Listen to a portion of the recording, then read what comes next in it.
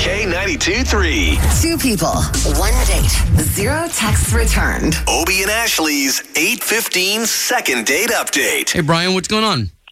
Yeah. Hey, guys. How's it going? Good. So I know you told us everything, but everyone else needs to know what's going on. I've been dating, been trying online dating, and it really wasn't going all that well. So just kind of went back to the old school eHarmony, and actually matched with this girl. Oh, wow. Her name's Sarah. We chatted back and forth online a little bit, and just went on a date. Seemed like it was going really well, and then now I haven't heard back from her, and I've tried texting, calling, Right. Just a warning, too. We find a lot of times that when people find out that they're on the radio, they're not very happy with it. So I just want you to be prepared. Yeah, I mean, I understand, but it's just killing me that we had this connection, and even the online algorithm thought so too. So it's, wow. It's not just in my head.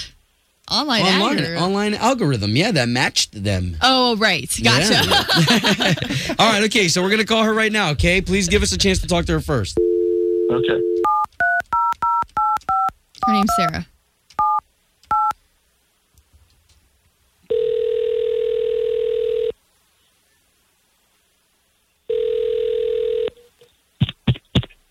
Hello? Yes, Sarah, please. Can I help you? Okay, so this is Obie. That is Ashley. Hey, Sarah. There's two of us here. Yeah, we're morning radio show hosts for the big country station here in town, K92.3. Okay. I know. Why are you calling me? Well, if you're not familiar with what we do something called Second Date Update. And a gentleman named Brian said you guys met on eHarmony. You guys went to dinner. He thought you had a great time. He was actually looking forward to your call, text messages, something for a second date. And he says that's not happening at all. So we're trying to get to the bottom of it and see if it's something he can fix maybe. I'm sorry. You're calling from a radio station? Yes, this is K92.3, and this is something that we do. So really, we're just trying to pair you two back together again. It's not really... We're letting you know that Brian already spilled the beans to us, and again, we're just here to help. Okay. The date went. It was fine. Okay, well, I guess we're just trying to know if there was something specific that happened. Yeah, he just wants to get to the bottom of it. We're in the trust tree.